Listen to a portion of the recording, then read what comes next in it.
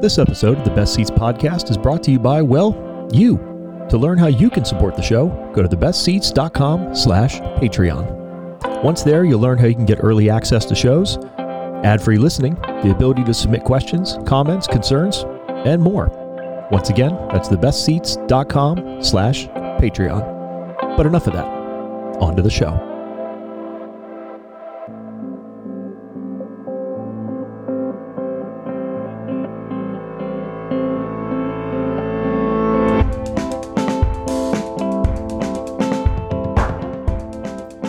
What's up, everybody? Hello, and welcome to the first ever episode 102 of the Best Seats podcast, the only podcast bringing you interviews with some of the most talented people in and around the hospitality industry from right here in Orange County to the rest of Southern California and beyond each and every episode. As always, I'm your host, Croft McCarthy, founder and principal of the Best Seats. Thank you so much to my friend Allie Coyle, who always provides the music for the show. You can find more of her work at alliecoylemusic.com or check out any of her family's 3 restaurants if you're in the Orange County area: Fable and Spirit in Newport Beach, Dublin 4 Gastropub, and Wineworks for Everyone. Both of those are in Mission Viejo. As a reminder, if you enjoy the show and you're listening on free feeds, please be sure to leave a rating and or a review, share it on social, etc. It helps other folks discover it and spread the good word. You can go to thebestseats.com for more content just like this. But do not forget that the very best experience is only found at patreon.com/thebestseats, where you get early ad-free listening a week before everybody else to every single show, which is always fun because you might miss out on details that we talk about on the shows. And you get exclusive access to the post show. You get exclusive access to every episode of The Past, your weekly one-stop shop for all the tasty tidbits and news that you need to know about. More exclusive blog posts are coming. And another show is going to be coming exclusively to Patreon, which will be announced, depending on when you're listening to this, it may have already been said, but that'll be announced in the coming weeks. Whew. All right, enough of that. Let's talk about episode 102. My guest for this is the incredibly talented Julian Flores Torres. He is a friend. He is a hell of a bartender. He's a hell of a human being, and he's somebody I've wanted to get on the show for a little bit. I was trying to track him down when he was the bar manager down at Mayfield in San Juan Capistrano.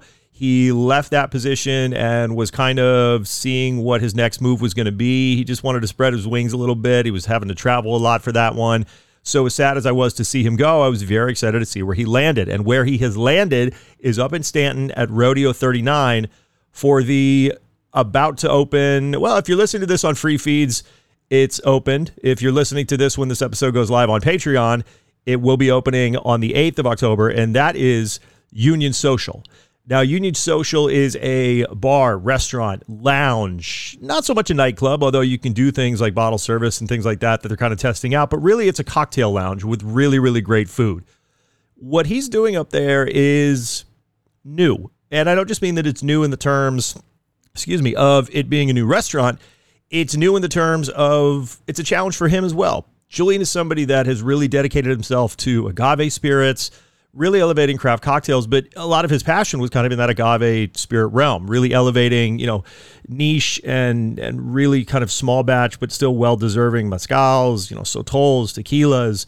Now he's really shifting into Asian spirits.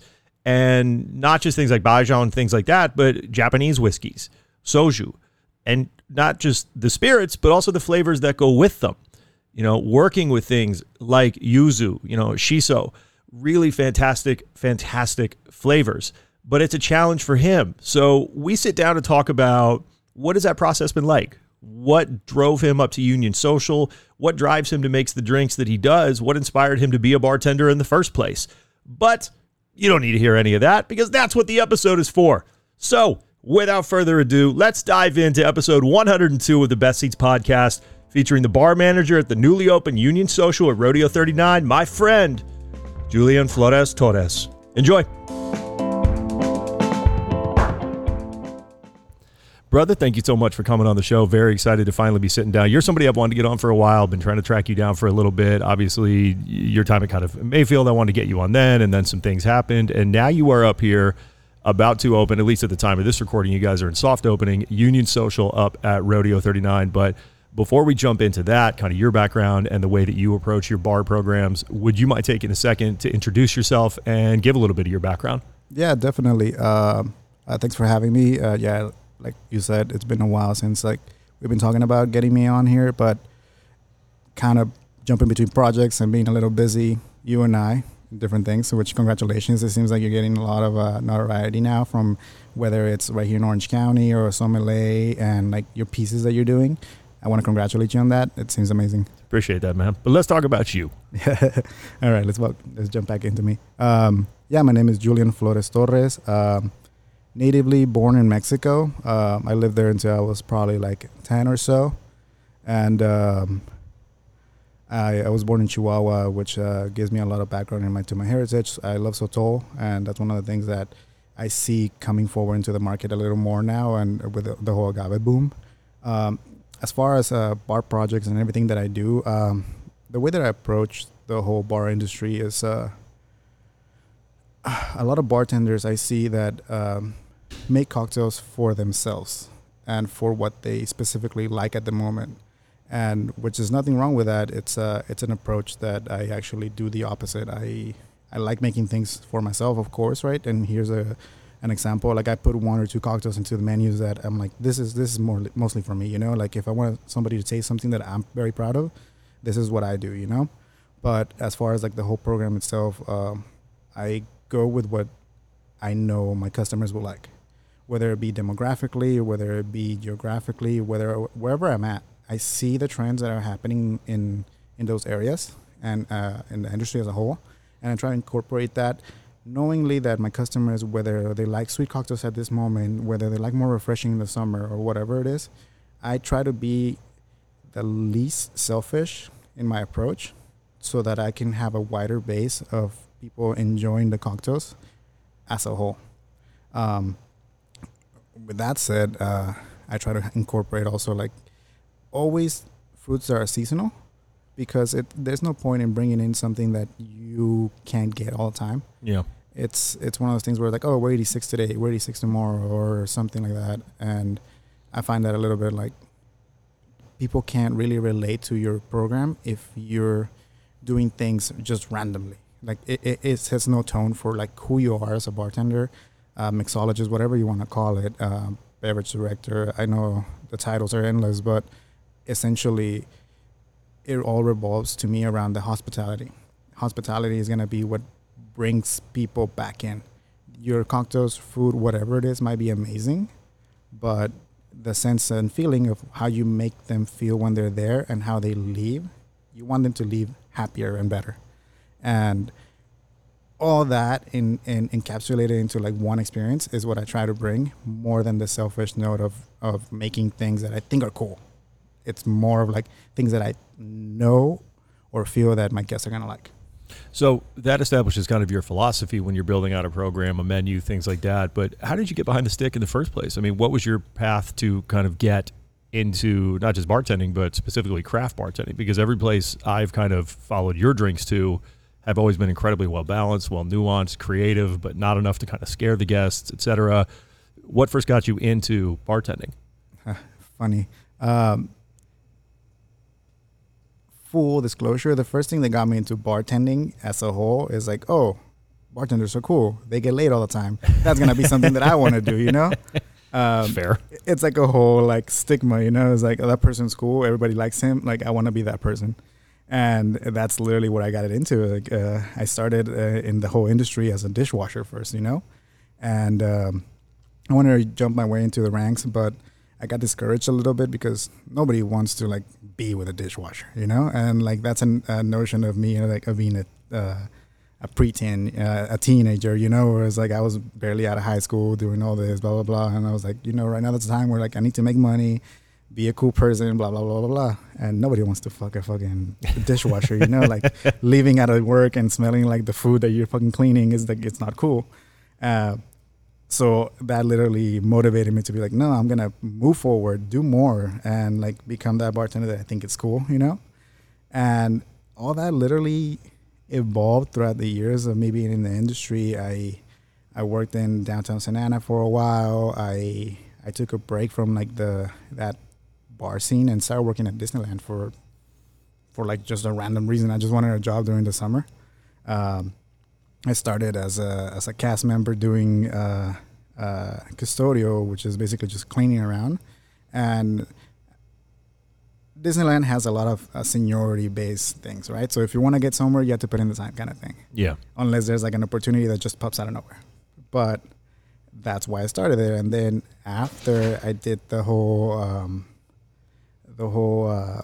special events, and that's where it really got me into like the money and the coolness of like, oh, I get to do events for like big corporations, and I'm doing here and rubbing shoulders with like celebrities and things like that. Blah blah blah blah blah. Yeah. Not more than the people that are like cleaning, you know, like you get to see celebrities and whatever, but I'm like there talking to them and serving them, you know, and that even more solidified what I wanted to do, because I was doing events like around the park and blah blah blah, and I was seeing the cocktails that are coming out for Club 33 in different areas where I'm like, oh, that's really cool and innovative, blah blah blah, and I started looking more into books than anything, where I was like going to Barnes & Noble, opening a craft book and going like, that's very interesting. They're using citric acid or things that are more molecular gastronomy. Mm-hmm. That was defining how we all drink and take cocktails into consideration a little more, I would say, a step above from your normal bar cocktail that you get at a random freaking bar that you're like, oh, this is cool, but it's just sugar, you know, like that's why I like it.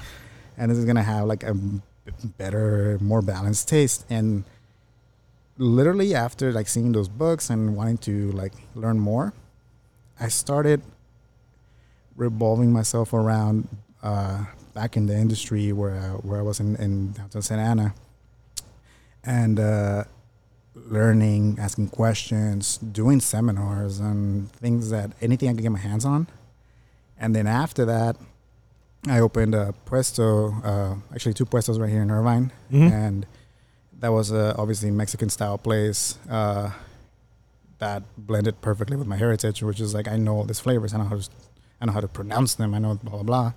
But me working there for a couple of years and those 2 different locations wasn't satisfying. It was I would say more commercial than what I was reading into and what I was seeing being made, like in Death and Company and like more Amargo and different places that really had those pushing the boundaries kind of aspects to themselves. Yeah, definitely. I mean, like Puesto would be, you know, a step up from your Chili's cocktail menu, but you're not doing that kind of a Mori Amargo or, you know, Katana Kitten, those kind of like really the kind of menus that build like, you know, modern day classics and kind of foundations that everybody learns from. 100%. I mean, they're in the 50 best all consecutively because they don't stop innovating. Yeah. And their guests get wowed, and the glowing reviews that they get is because of that. It's a combination of everything that I said that I want to do with my own bar programs, which is push boundaries, make things easy for guests, and that experience that they leave feeling that they got something special from my bar program, the food that is around my bar program, the chefs that work in the kitchen. And that's why I try to surround myself with those kind of things. And that's what brought me to this spot that I'm at now, was stepping out of my own comfort zone with this Japanese modern style that they have right here with the food and everything, which gives me accessibility to all those ingredients that I didn't have before. After like Puesto, I was still doing like the Mexican kind of style, but in a different take. We opened Gracias Madre with my friends Luis and Marvin and a few of those guys, and still Mexican, but much more elevated as far as the cocktails. And we had playroom, so we could do things that I couldn't do in other bars, whereas like a little more corporate style, there you're not allowed to be touching things too much or like blah blah blah, you know. And right here is like, no, like this is your playground. We're gonna put cocktails on the menu that work, and if they don't work, scratch board, do it again, something better, something more exciting. And from then on, that's where it really took off for my interest, because it solidified what I wanted to do, where it was like, I'm making really cool cocktails now because they're giving me the chance. And when I started doing those things, wow, like my interest just skyrocketed. I was literally reading like a book of mixology, cocktails, spirits, whatever it was, every other week, you know. So I was like devouring information and getting into it. And even after that, Chef Alan, which was one of the chefs right there at Gracias Madre, I would ask him questions like about food and gastronomy, you know, because in all that information that I was getting, I could utilize into cocktails in some way, you know. Well, unintentionally, obviously, Chef Alan was just on the podcast 2 episodes ago, episode 99, so people can go back and listen to kind of his experience at Gracias. But having that room to, in Orange County, everybody likes to say that, you know, some of the best chefs in this area probably at one point or another, it's going to say that they were at Playground on their resume. I would argue that you have, you know, Broadway and Vodka by Amar Santana, but also Gracias Madre, I would put right up there with producing a huge number of Orange County's really good bartenders. I mean, that's not to say everybody, but it's still one of the best kind of cocktail programs around. Did you really kind of develop there, before we get back to kind of Union Social, but did you really find yourself developing there because you finally had room to really properly kind of R&D, or was it the fact that the cocktails also needed to be vegan that kind of helped push you, or was it just that catalyst of being around all those kind of people like Luis and like Marvin and kind of other, I guess you could say, kind of contemporaries? I would say it was a combination, like you said, a catalyst of all those things. Yeah. I got myself around like people that really care about what they were doing. Going back to Luis, Chef Alan, Marvin, everybody was really interested on doing their art, craft, the best that they could. And that, to me, pushed more into like a competition. Yeah. And in competition breeds excellence, you know, like there is a reason why there's medals for 1, 2, 3, you know, who did it best. And since we're all friends and continue to be friends, even now we see each other like here and there. Luis moved out of state. Yeah, I should say sadly he's in Austin, Texas now. But if anybody kind of wants to get inside Luis's mind, I want to say go back in the episodes that are around the 20s, right when I started doing them in person, and I did sit down with Luis also. But yeah, Chef Alan's now over at Porch and Swing. Again, it's a lot of notable alumni came out of there. Yeah, honestly, I want to say that the best people that I trust in opinions, even now that I ask, would be I would be remiss not to even mention Ravin, because Ravin's going to be one of those old school people that friend of the show as well. Yeah, yep. he brought a lot to the table just here in Orange County and wherever he goes, honestly.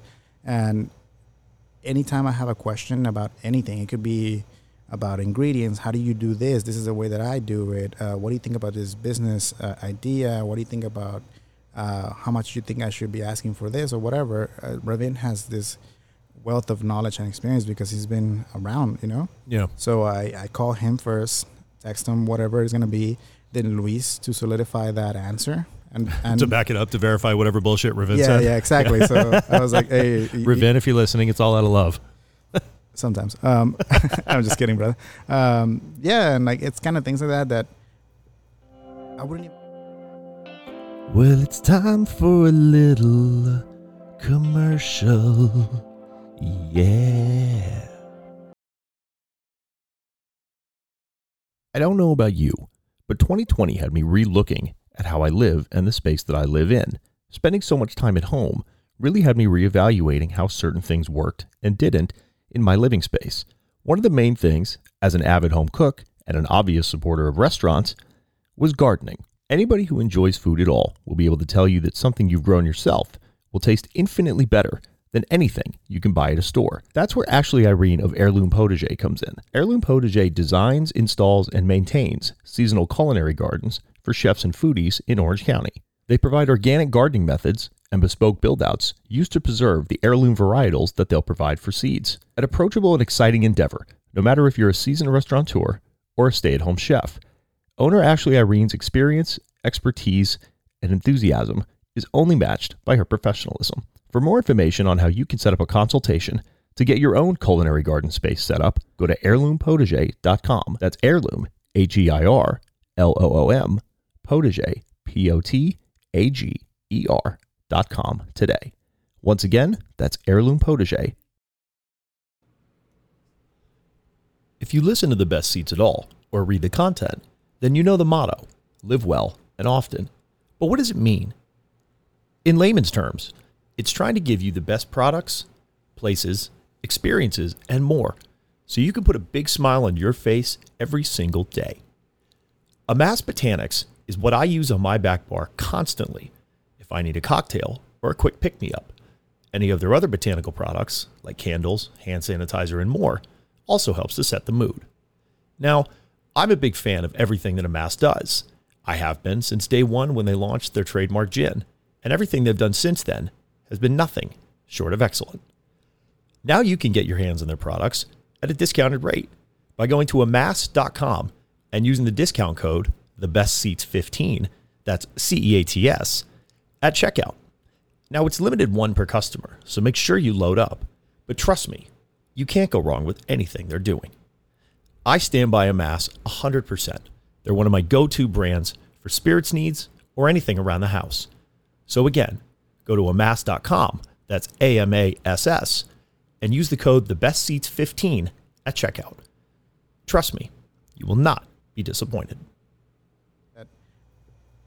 I wouldn't even call it a mentorship. It's more of a friendship. A high tide raises all ships. Yeah, exactly. So even then, like, there's moments where, like, we all hang out and party or whatever, but we're still talking about things that interest us. It's not just hanging out. It's more of like a, hey, by the way, did you hear this? No? Loser. Kind of thing. It's like I said, the competition kind of thing, where we're all still racing each other in a healthy competition pattern. And that's with everybody that I meet. If I see an interest in your take of, like, cocktails, I want to talk to you. If you don't know something, I want to teach it to you. If I don't know something, I want to literally pick your brain.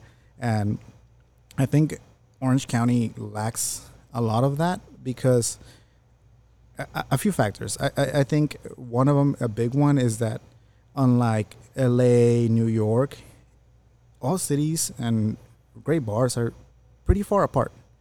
It's hard to go to one to the other and, like, jump around and enjoy yourself, like, the whole night going from one bar to the other, because you have to drive far to go to the next really cool spot. Yeah. And that in itself, like I said, I'm running this bar program, so I'm here 5-6 days a week, right? On my days off, I want to enjoy my time with my family. And whether I want to or can go to those bars, like, I'll probably go and see one. Yeah. And that would be like one every other 2 weeks or so. And, like, that doesn't give me enough time to go check out what other people are doing, which it's like a double-edged sword. Whereas, like, I can't see how cool another bar is, but at the same time, I'm focusing on myself because I don't have the time to go look at other people. Yeah, 100%. And then goes back to what I was saying about, like, Orange County lacks that competition and initiative kind of thing, because you don't have the time to go around everywhere and go check out what they're doing and going, like, I could do it better, or, like, I could use their ideas and make them mine and blah blah blah, because everything's separated. LA and New York have this amazing mecca kind of thing where, like, everything's in walking distance, and even if it isn't walking distance, there's districts where, like, you hit up a lot of bars or, like, a lot of places, restaurants in one go. Yeah. And right here, it's really hard to do that. I'm glad you clarified, because somebody just heard LA is walking distance and they're like, no, bullshit. No, but yeah, New York, you can bounce, up top down to, LES pretty easily, and you can hit most of those good bars. You find the right neighborhood in Los Angeles, it's not that hard to go from Thunderbolt to somewhere else. You can really hit a lot of these established, really good spots. I'm a proponent that Orange County, and again, this is part of the pandemic also, that some people moved away, whether it was to Texas or San Diego, Colorado, and for everybody rightfully for their own reasons, but we lost a lot of talent following 2020. But I would always argue that there aren't that many really great cocktail spots here. There's only really, and some people can kind of say it's controversial, but I do believe that there's way too many places making average drinks, because a lot of people are still learning in the Orange County area what a great cocktail is. You went from Gracias Madre, you wind up at Mayfield down in San Juan Capistrano, arguably the best probably cocktail program in that area. I mean, outside of what Ravin and those guys were doing over at, the hotel, but still Mayfield was a big draw. You guys made really kind of progressive drinks, really good, ever kind of evolving menu. You brought in a lot of unique spirits. Your time there kind of comes to an end. How did you wind up here up at, first of all, Union Social is located up at Rodeo 39, which if anybody has not been to it, massive food hall by an incredible team. I would argue some of the best restaurateurs in Southern California. who are doing some really progressive stuff. But this place is just wild. It is super fun. Everything tastes good. Every single stall is unique, individual. Now you have this new spot. How did this come to be? Right after Mayfield, I wanted to do more, and I couldn't do it at Mayfield only because the part of the county that I was in, it's just a demographical thing, like a geographical thing, where it's just Mayfield is where it is, you know? Yeah. And it's hard to have like. Not a knock against George or anybody there. No. I love that restaurant. Definitely. Yeah. And that's why it succeeds too in that area, because it's a destination, not so much just a place. And what helps it a lot is that you have the whole tourist area right there. The hotel you were talking about where Ravin was around the corner, where like it gives them a lot of like help. Yeah. But now we go to like I said, the geographical area where it's like the people that do know it because it's Mayfield and it's there. But around it, I can't have that much support from people that are coming to see me or the brands or anything like that, because it is really out of the way from anybody. Like I would joke around with people going like, well, if you're on your way to San Diego, you can stop here, because that's literally how I felt. Train tracks are right over there. Just wave. Exactly. It's like, and I couldn't continue to evolve myself and like do more in that geographical area, because I was far away from everything else that I wanted to do, everything else that I wanted to check out. And it was a long drive for me. Yeah. I live right here. When I was in Mayfield, I lived in Orange. Right now I live in Tustin. And it was a 40-minute drive. Now for me to be here without traffic, it's 15, which is like a huge difference, you know? Yeah, that's massive. And like, God forbid, there's an accident in the freeway or something, and that 40 minutes turns into like an hour and a half. Yeah, there were 6 of those on my drive up here, so. Yeah, and that's what I'm trying to say about the whole area being like, it just sucks that South County is not as developed as main Orange County right here, Anaheim, Stanton, Garden Grove, Costa Mesa. One freeway takes you to all of them, you know? Yeah. Where over there, you have to go out of your way to get there. You literally have to make it a destination, like I was saying.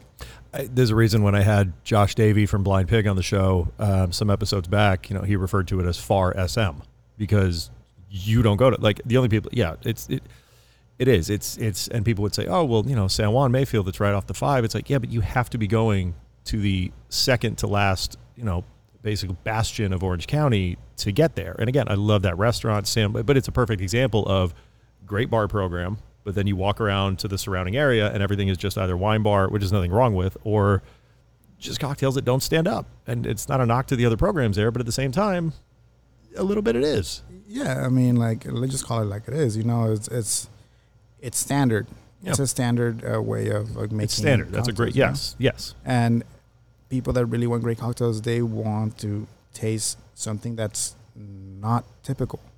Mm-hmm. And the not typical is where me and my friends excel at. We're trying to do different things. And that's why I'm here at Union Social, because like I was saying, I could use different ingredients that I didn't use before. I could have stuck around and like go to another Mexican spot, because I love using those flavors. I'm very familiar with them, but I'm being stagnant at that point, And that's why I went to Mayfield too. Before me, Luis, I was actually the beverage director at Mayfield, and he asked me if I wanted to go and help him like open it. Unfortunately, Luis wasn't there for long, because lucky for him, he got a break and got an amazing opportunity to like get a house, somewhere else out of state. And awesome, that's amazing. It's kind of hard to get a house in this market, especially in California. You have to have like people joke around like 2 jobs and a side hustle, Yeah. And like the side hustle is like, it's go figure what that's going to be, like it just is more of a common thing to be like. Yeah, it's not if you pre-qualify for a mortgage, it's do you have a sugar mama or sugar daddy, because otherwise you ain't getting in. Exactly. It's like, do you know somebody in Newport kind of thing, or it's like, who's going to sign for you? And all that like literally changed the way that I saw like how I want to approach the cocktails, how I want to do this, how I want blah, blah, blah. Before me coming to Union Social, I was so lucky that out of Mayfield, I had no lack of like offers.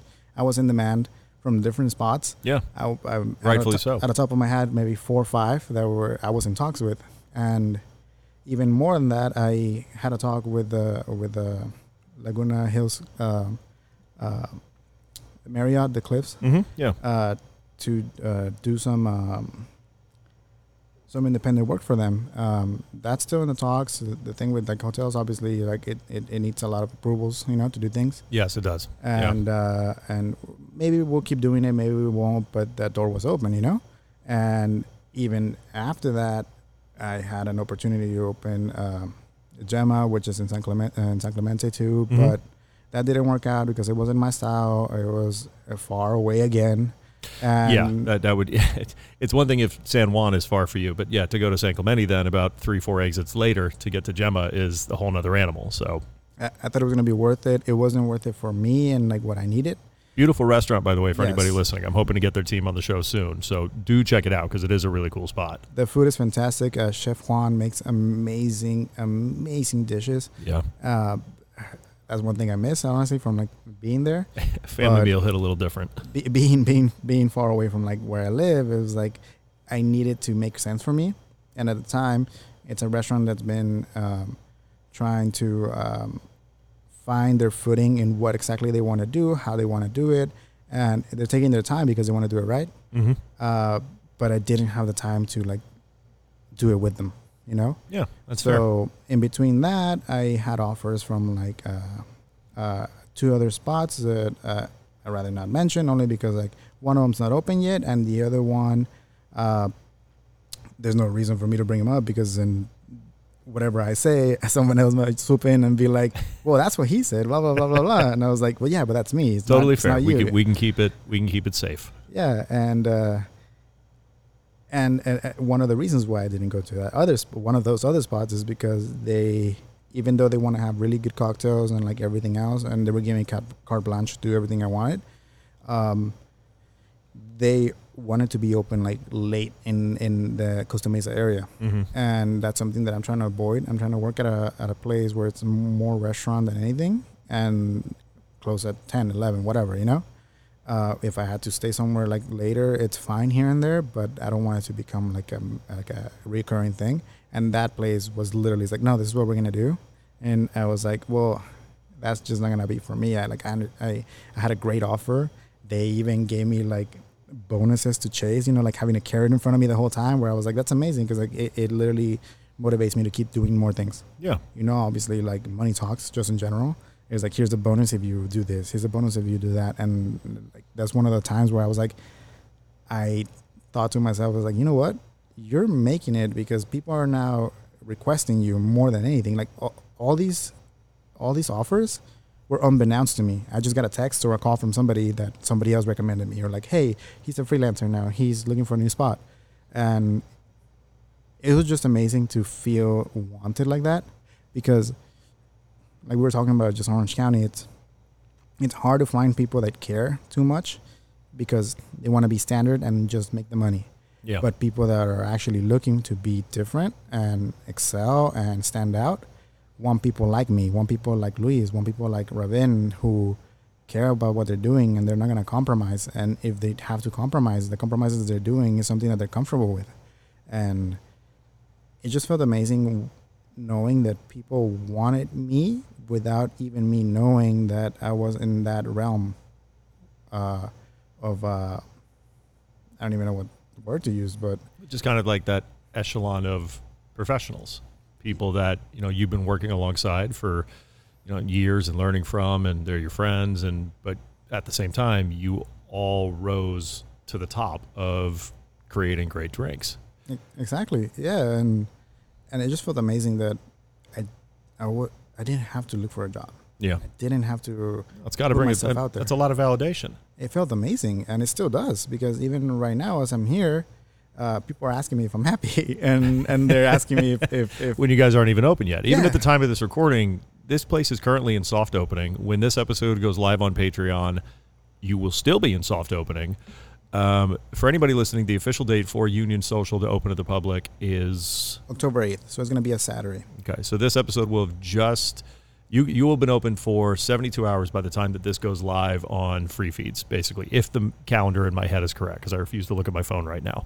So describe this place, because I'm looking around, and obviously the social media is starting to happen, and it's the paradox of the bartender that I want to have a work-life balance. I don't want to be working until 2 a.m. I want to see my family, except this is an industry of night owls. This is an industry of the night. This is an industry where people stay out and imbibe and potentially over-imbibe.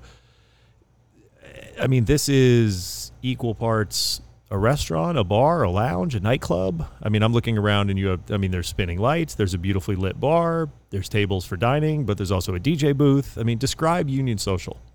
I think the best way for me to describe Union Social, it's a lounge style. Okay. So the food's going to be amazing. One of our head chefs, his name is DK. He comes from Katsuya. Okay. So that style of sushi, fish, raw, anything you want to call it, it's going to be off the charts because you have somebody that makes that style of cuisine to the standards of Katsuya. If anybody's been to Katsuya, they'll know that it's amazing. And that's what we have back there. And not to do my own horn, but then you have me right here in the front, and you have two people that care about what they're putting out. And you add that into the mix, whereas like we have hours right now from 5 to 12 daily. So we're not closed any day right now. And later on, we're going to add lunch.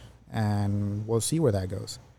And our take on food is going to be Japanese modern, but from what I was told, we don't want to pigeonhole ourselves into anything specific because what we're doing is just great food that has a flair. Yeah. With that Japanese modern style. It's not just sushi. It's not like izakaya. It's kind of like it's just really good food with those flavors kind of Japan. Yeah. So whatever they get inspired by, that's what they want to go with. Yeah. One of the owners, Mel, he has a background in food. So he's worked with a lot of people that are pretty high up in the industry, done projects with Wolfgang, for example. Yeah. So he works behind the kitchen too. He's there working and helping. And then one of the other owners, Kit, he owns Tenori right here in Rodeo 39. So they both know food. They both know business. So what we're trying to do here, and this is to the best of my knowledge because everything is ever evolving. That's why we have such a long soft opening right now, because we're trying to do things different and do things our way, is that whatever inspires us is what we're going to do. And the lounge style is more of an hours thing because we're trying to capitalize in the fact that the whole Rodeo area closes early. Yeah. Earlier than us, at least. And we're most of the food stalls, like Bearded Tangs over there, everything else, it's about what, like 9? At 10, 9, something like that. So yeah. So we're trying to capitalize in the fact that in this entire area, we're the only ones that are open late. Yeah. So that gives us an edge, whether it be having people that just want to have a cocktail, people that just want to have shots, people that want to party and celebrate their birthday here with the bottle flares and whatever, But we're trying to be somewhere that anybody could come and enjoy themselves, whether it be at 6 p.m. when we just open for an hour and we have the sushi coming out, omakase, all that things, and a fantastic cocktail. Or at the end of the night where it'd be like maybe a little more of a fast service, like people just want shots and enjoy themselves. That's what we're trying to do here. And where I fit into all that is that I'm making the bar program be A, very craft, and B, making all that craft simple. Yeah. For either my bartenders or my guests to understand. The flavors are going to be very minimal is not the word that I'm trying to use, but very easy to comprehend. So like there's not too many things that go into a cocktail as other places that try to complicate things and you don't even know what you're tasting. I want people to try the cocktails and understand that, oh, this is passion fruit. Oh, this is lychee. This is pandan. Like there's not many even cocktails out there that even use pandan. Like I can't even think of one that I tasted in this area that does. But I do. I have pandan in my cocktails. And I'm using those flavors, those sensory smells and everything to show that we are different. Yeah. I get to use all these flavors. Well, as we kind of get up on time on the main episode, and obviously I'm going to keep you around for a Patreon-only bonus episode, and I've got some questions for that, but I do want to not pick apart, but I'm curious about, from your standpoint of going from, dishwasher to bartender to call it whatever you want, craft bartender. I know the word mixologist came around for about 5 minutes and then people kicked that one in the knees. Yeah. What is it like for you balancing a place? Because you say lounge, but obviously when you talk about bottle flares, then you're flirting with nightclub territory, but it's not a nightclub. Lounges are something that you don't see very often. You see some places that transition maybe after 10 p.m. to more of a kind of quote unquote club atmosphere with bottle service and things like that, which, say what you want about bottle service, it dominates in places like Vegas for a reason. And this is coming from somebody who spent way too much money on bottle service myself. Tell me about it. And it's not fun. Regardless of how many hateful details I find in it, it still is infectious and it's energetic. How do you balance the nuance of presenting somebody with a great craft cocktail when you know that after 10 p.m., you're dealing with very much a speed type of bar? I mean, what's that like for you, kind of building your menu where at some point there will be a transition from craft to speed, or at least do you just try to find like a middle ground, or how do you go about building the menu? And not just that, training your bartenders. Yeah, definitely. So like, as I was saying, like, earlier on in the episode, I said, like, there's compromises that we all make, whether we are in whatever position we are, right? And this is one that I'm trying to, like, tiptoe around this and that, So I'm making cocktails that I know my guests will like and that are different. But at the same time, like you said, I have to realize what we're doing, what hours things happen, and how they change. So the way that I go about that at the moment is that I'm trying to make things, the less touches, the better. Okay. So if I have a cocktail that's complicated, that has, like, for example, I don't know, maybe 7 ingredients, I'm trying to minimize those ingredients into a small batch. And what I'm batching are things that work really well together and that don't perish. So if I have a cocktail that has 2 specific spirits, and if I could put those together and they work together, I'm going to do that so that my bartenders can crank out those cocktails fast. But in some points, I don't compromise, and there's things that take time and are longer. And those are the cocktails that we have in the menu that are a little more expensive, I would say, because they take more craft, like actually more craft and more experience, and people need to know that those take a little longer because they include smoke, they include stir or whatever it is. But I feel like for the most part, people understand what they're getting. If somebody wants a spirit-forward cocktail that gets stirred, they know it takes a little longer than a super fast shaking cocktail like a margarita. Everybody knows that a margarita should take you no more than a minute 30 from start to finish, So it's going to be your ingredients going to tin, ice, shake, garnish, getting everything ready. It should be a super fast thing to do. Yeah. And we do have a margarita here in the menu, which is going to be a yuzu margarita.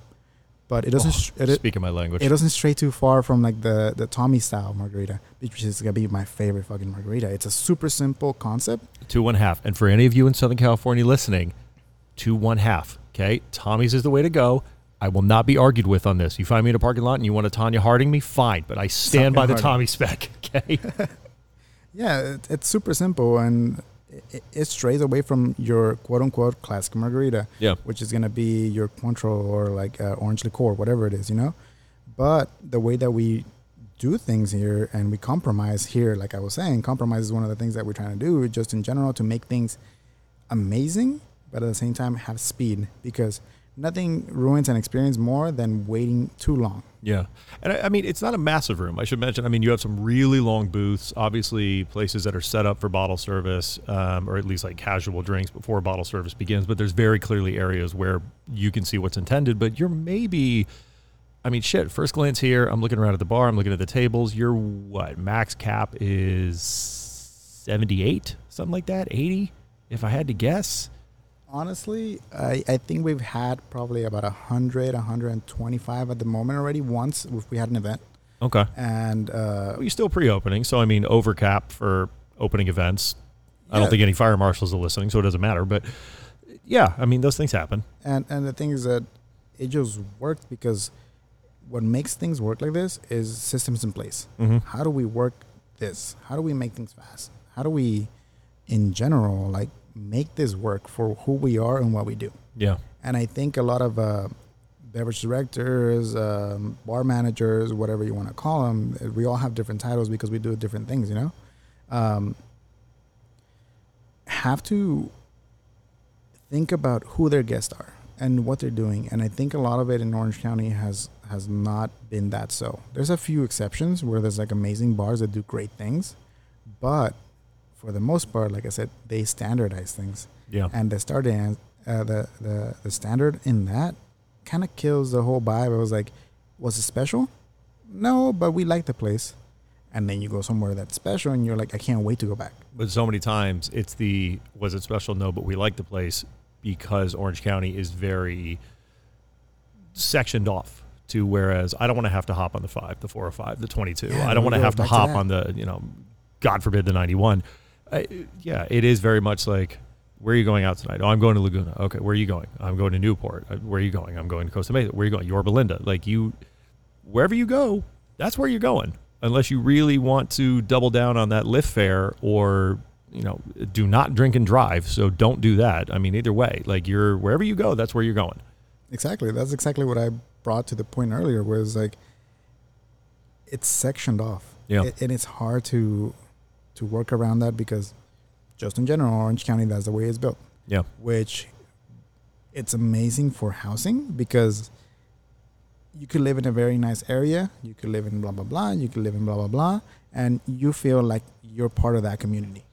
I've lived in different spots where it'd be like Orange, Santa Ana, Newport, Irvine, Tustin. Yep. And you do feel like you're in a different spot. Yeah. Orange is a beautiful example right there with the Circle. I mean, Haven. I mean, really good bar programs out there. Boss Cat. I mean, like some places that are doing some good stuff. Rodeo 39 is no stranger to having a cocktail bar. There was the Rodeo 39 bar inside. Ori and Rocky, the twins, who have now recently moved up to San Francisco. Shout out to them. Shout out to them. Yeah, I mean, they absolutely kick ass. I mean, some of the cleanest shakes and cuts when they finish pouring drinks I've seen. So it's not a stranger to having cocktails. Obviously, Beer to Tang, you've got them inside if you want to grab beers. But what's it like for you to know that, we mentioned that most of the places in Rodeo shut down by about 10, meaning you're pretty much guaranteed a rush of at least, 1 to 10 people, or if not 50, every night around 10:05, right? I mean, what's it like to be building something like this for you? I mean, obviously you're in soft opening. Like we said, when it goes live, you'll still be in soft opening, depending on when people listen to it. But what is this like for you to not just build this out and build this back bar and have carte blanche to kind of bring the bottles in that you want to, aside from some of those mandatory ones for, the bottle service and the flares and things like that, but also be training up? I mean, what's it like for you to be hiring? Oh, interesting. So I haven't done any of the hiring because I came in a little later. There was somebody. Got it. Okay, that is interesting. There was somebody before me who didn't make the cut. And I basically took that position within a week. So you're basically like my Denver Broncos, who we had the whole team and then we brought in Russell Wilson. Got it. Go. Okay. Yeah, I'm him right now. So hopefully he does great like me. So the thing is that I literally had a week before soft opening to get all this together. Oh, shit. Whether it was inventory, making the cocktails, testing the cocktails. So whatever I have right now as far as back bar, cocktails, everything is still a work in progress, I would say. Because I'm adding flavors, I'm adding this, I'm doing that. I don't know if a lot of people know this side of the industry where it's like getting permits and accounts done and blah, blah, blah. But it takes time. Even when you have your liquor license, let's say yesterday, it takes about 24 to 48 hours to show up on systems of your accounts. Yeah, it's wild. Which means that even if I'm allowed to get stuff yesterday, I can't until tomorrow. And then those accounts, basically, I have to like start them with whoever it is. And that takes time too. So I had a week to do all that. So basically 4 to 5 days of all that was me getting accounts running. And then after that is when I could order all my stuff to come in a day after. So in my 6th day is when my product comes in. I haven't touched any bottles, but I have concepts that I'm thinking about. Like, I want this flavor with this flavor and this cocktail. I think this is a cool idea. And that's where a lot of experience comes back from. Whereas, like, I know these flavors work together. I know what my balances are. I know what my this and that. But that takes me 90% of the way. And then actually having things in my hands and making them and going like, you know what, this needs a quarter more of honey or blah, blah, blah. That's where I'm at right now, where like I'm building from what I have. I have about 10 signature cocktails on the menu right now that I'm happy with. And then there's 2 of those that I'm really happy with that are like, I love this ones. And from there until we have our full open, there's going to be other cocktails added. Like, for example, today I'm going to add like 3 more that I've been working on. I mean, how big of a menu are you trying to open with, especially when you're balancing speed and craft and you're trying to find like that? And obviously that equilibrium is going to change. Like we said, you guys are still in a very long soft opening phase. I guess ultimately, how big is your menu going to be? And then what do you envision kind of a standard service looking like? So in general, what I like doing is not having a big menu, but changing things often, whether it be seasonally or creatively. It's like, oh, I thought of something, I'm going to put this in the menu right now. It's just going to be one of those balances where it's like, I don't want to have at any point more than 15 signature cocktails. Yeah. And I think that's a lot just in general for that's like for a craft style, you know, whereas like you rather focus on 10, 12 amazing ones than have those 3 extra ones that barely get ordered, you know? Yeah. They're just there because somebody thought that it was fun cool, during R&D and you're like, oh, we're absolutely doing a split base of this. Yeah. Yeah. I don't want to do that because at that point also includes into like inventory or like this, we have to use this bottle, we have to use this product or whatever, you know? I'd rather have amazing cocktails and a few than 10 good ones and like 3 or 4 that some people like, you know? And that all goes back to like me switching things either seasonally or because I feel like I want to put something in the menu that I just thought of yesterday. You're removing your ego from it. Exactly. Basically. It's like, look, it doesn't matter how much I love cachaça, we're not going to move a caipirinha at this particular bar. Exactly, and that's what I said earlier. By the way, that's coming from somebody that freaking loves Nobufogo and cachaça and caipirinhas. So that was a painful metaphor to use. By the way, I like the colibri one, which is, it tastes like Fruity Pebbles. But yes, it does. Going back to the other stuff, yeah, so it's going back to what I said earlier. Is like I try to remove my ego from things and know what people like. And that's what I'm moving in general, because if somebody thinks too much of what they want to do with a bar, it kind of takes away from the experience of the guests. Yeah. Of course, there's things that make you unique.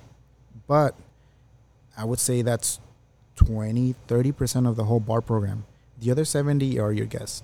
And that goes back to hospitality, where you know who you're serving. You're not serving yourself. You're serving other people that want to experience cool, new, amazing things because they're coming to you, because you have maybe a reputation for doing that, or you're new and they saw your soft opening pictures and menu or whatever, and they really want to try those things.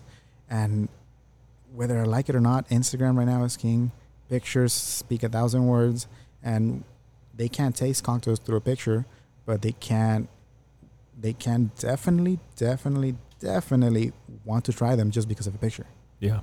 And, yeah, that's fair. And we all work around that, especially if you're a good beverage director, bar manager, whatever, because you know where your clientele is coming from.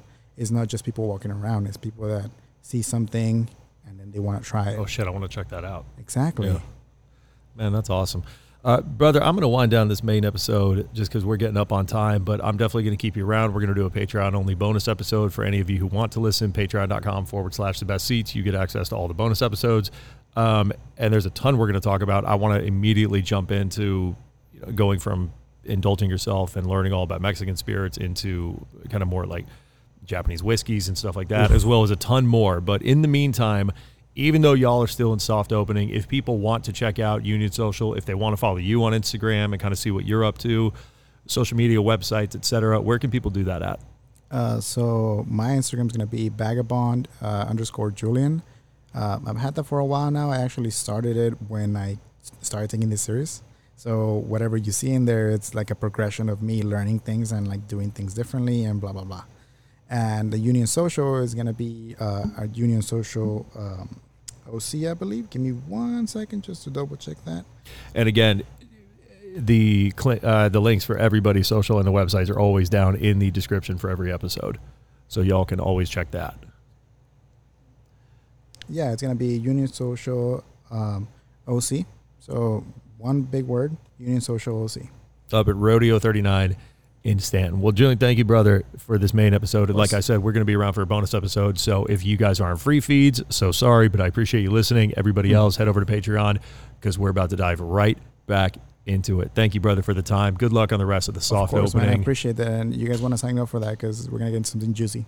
100%. Thank you, bud. Of course. Thank you, Julian, for taking the time. Again, if you are listening to this on Patreon, then I hope the opening on the 8th goes super, super smooth for you guys. If you're listening to this on free feeds, go check it out yourself because it is officially open now. To everybody listening, whether you are on Patreon or on free feeds, thank you so much for your support. It's been so, so cool, not just hitting episode 100 recently with Miss Boss Cat, but moving on at every episode since, because we're heading to 200, folks, and you're along for a tasty ride. So thank you for your support. Thank you to everybody that does support on Patreon, though. This show would not be possible without you. Thank you to the advertising partners. Thank you to Ali Coyle. Thank you to all the restaurateurs continuing to kick ass. I know the holidays are coming up. It's about to get stressful, but it's about to get fun. All you can eat season is upon us, everybody. Hope you, it's going to be a fun one out there. So make sure you tip your bartenders. Make sure you do not drink and drive. Stay off Yelp unless you're saying something nice. And I'll see you soon. Take care, everybody. The Best Seats podcast is an original production of The Best Seats. It is written, edited, produced, and owned by myself, Crawford McCarthy, founder and principal of The Best Seats. It's based in Orange County, California. It is subsidized through generous monthly donations at patreon.com/The Best Seats. The following are the names of those who subscribed at the highest monthly tier, aka Norm Status, and allow me to continue producing this show each and every month. As a thank you for their continued support, here are the names. Cheryl McCarthy, Sereno Moreno, George Pavlov, Eric Lutz, Paige Reardon, Loco Lipo, Tim Falk, Burrito No Rito, Sarah Hines, Subtle Bubbles, Jay Baker, Tim Swine, John Sanchez, Timothy. Thank you for your support.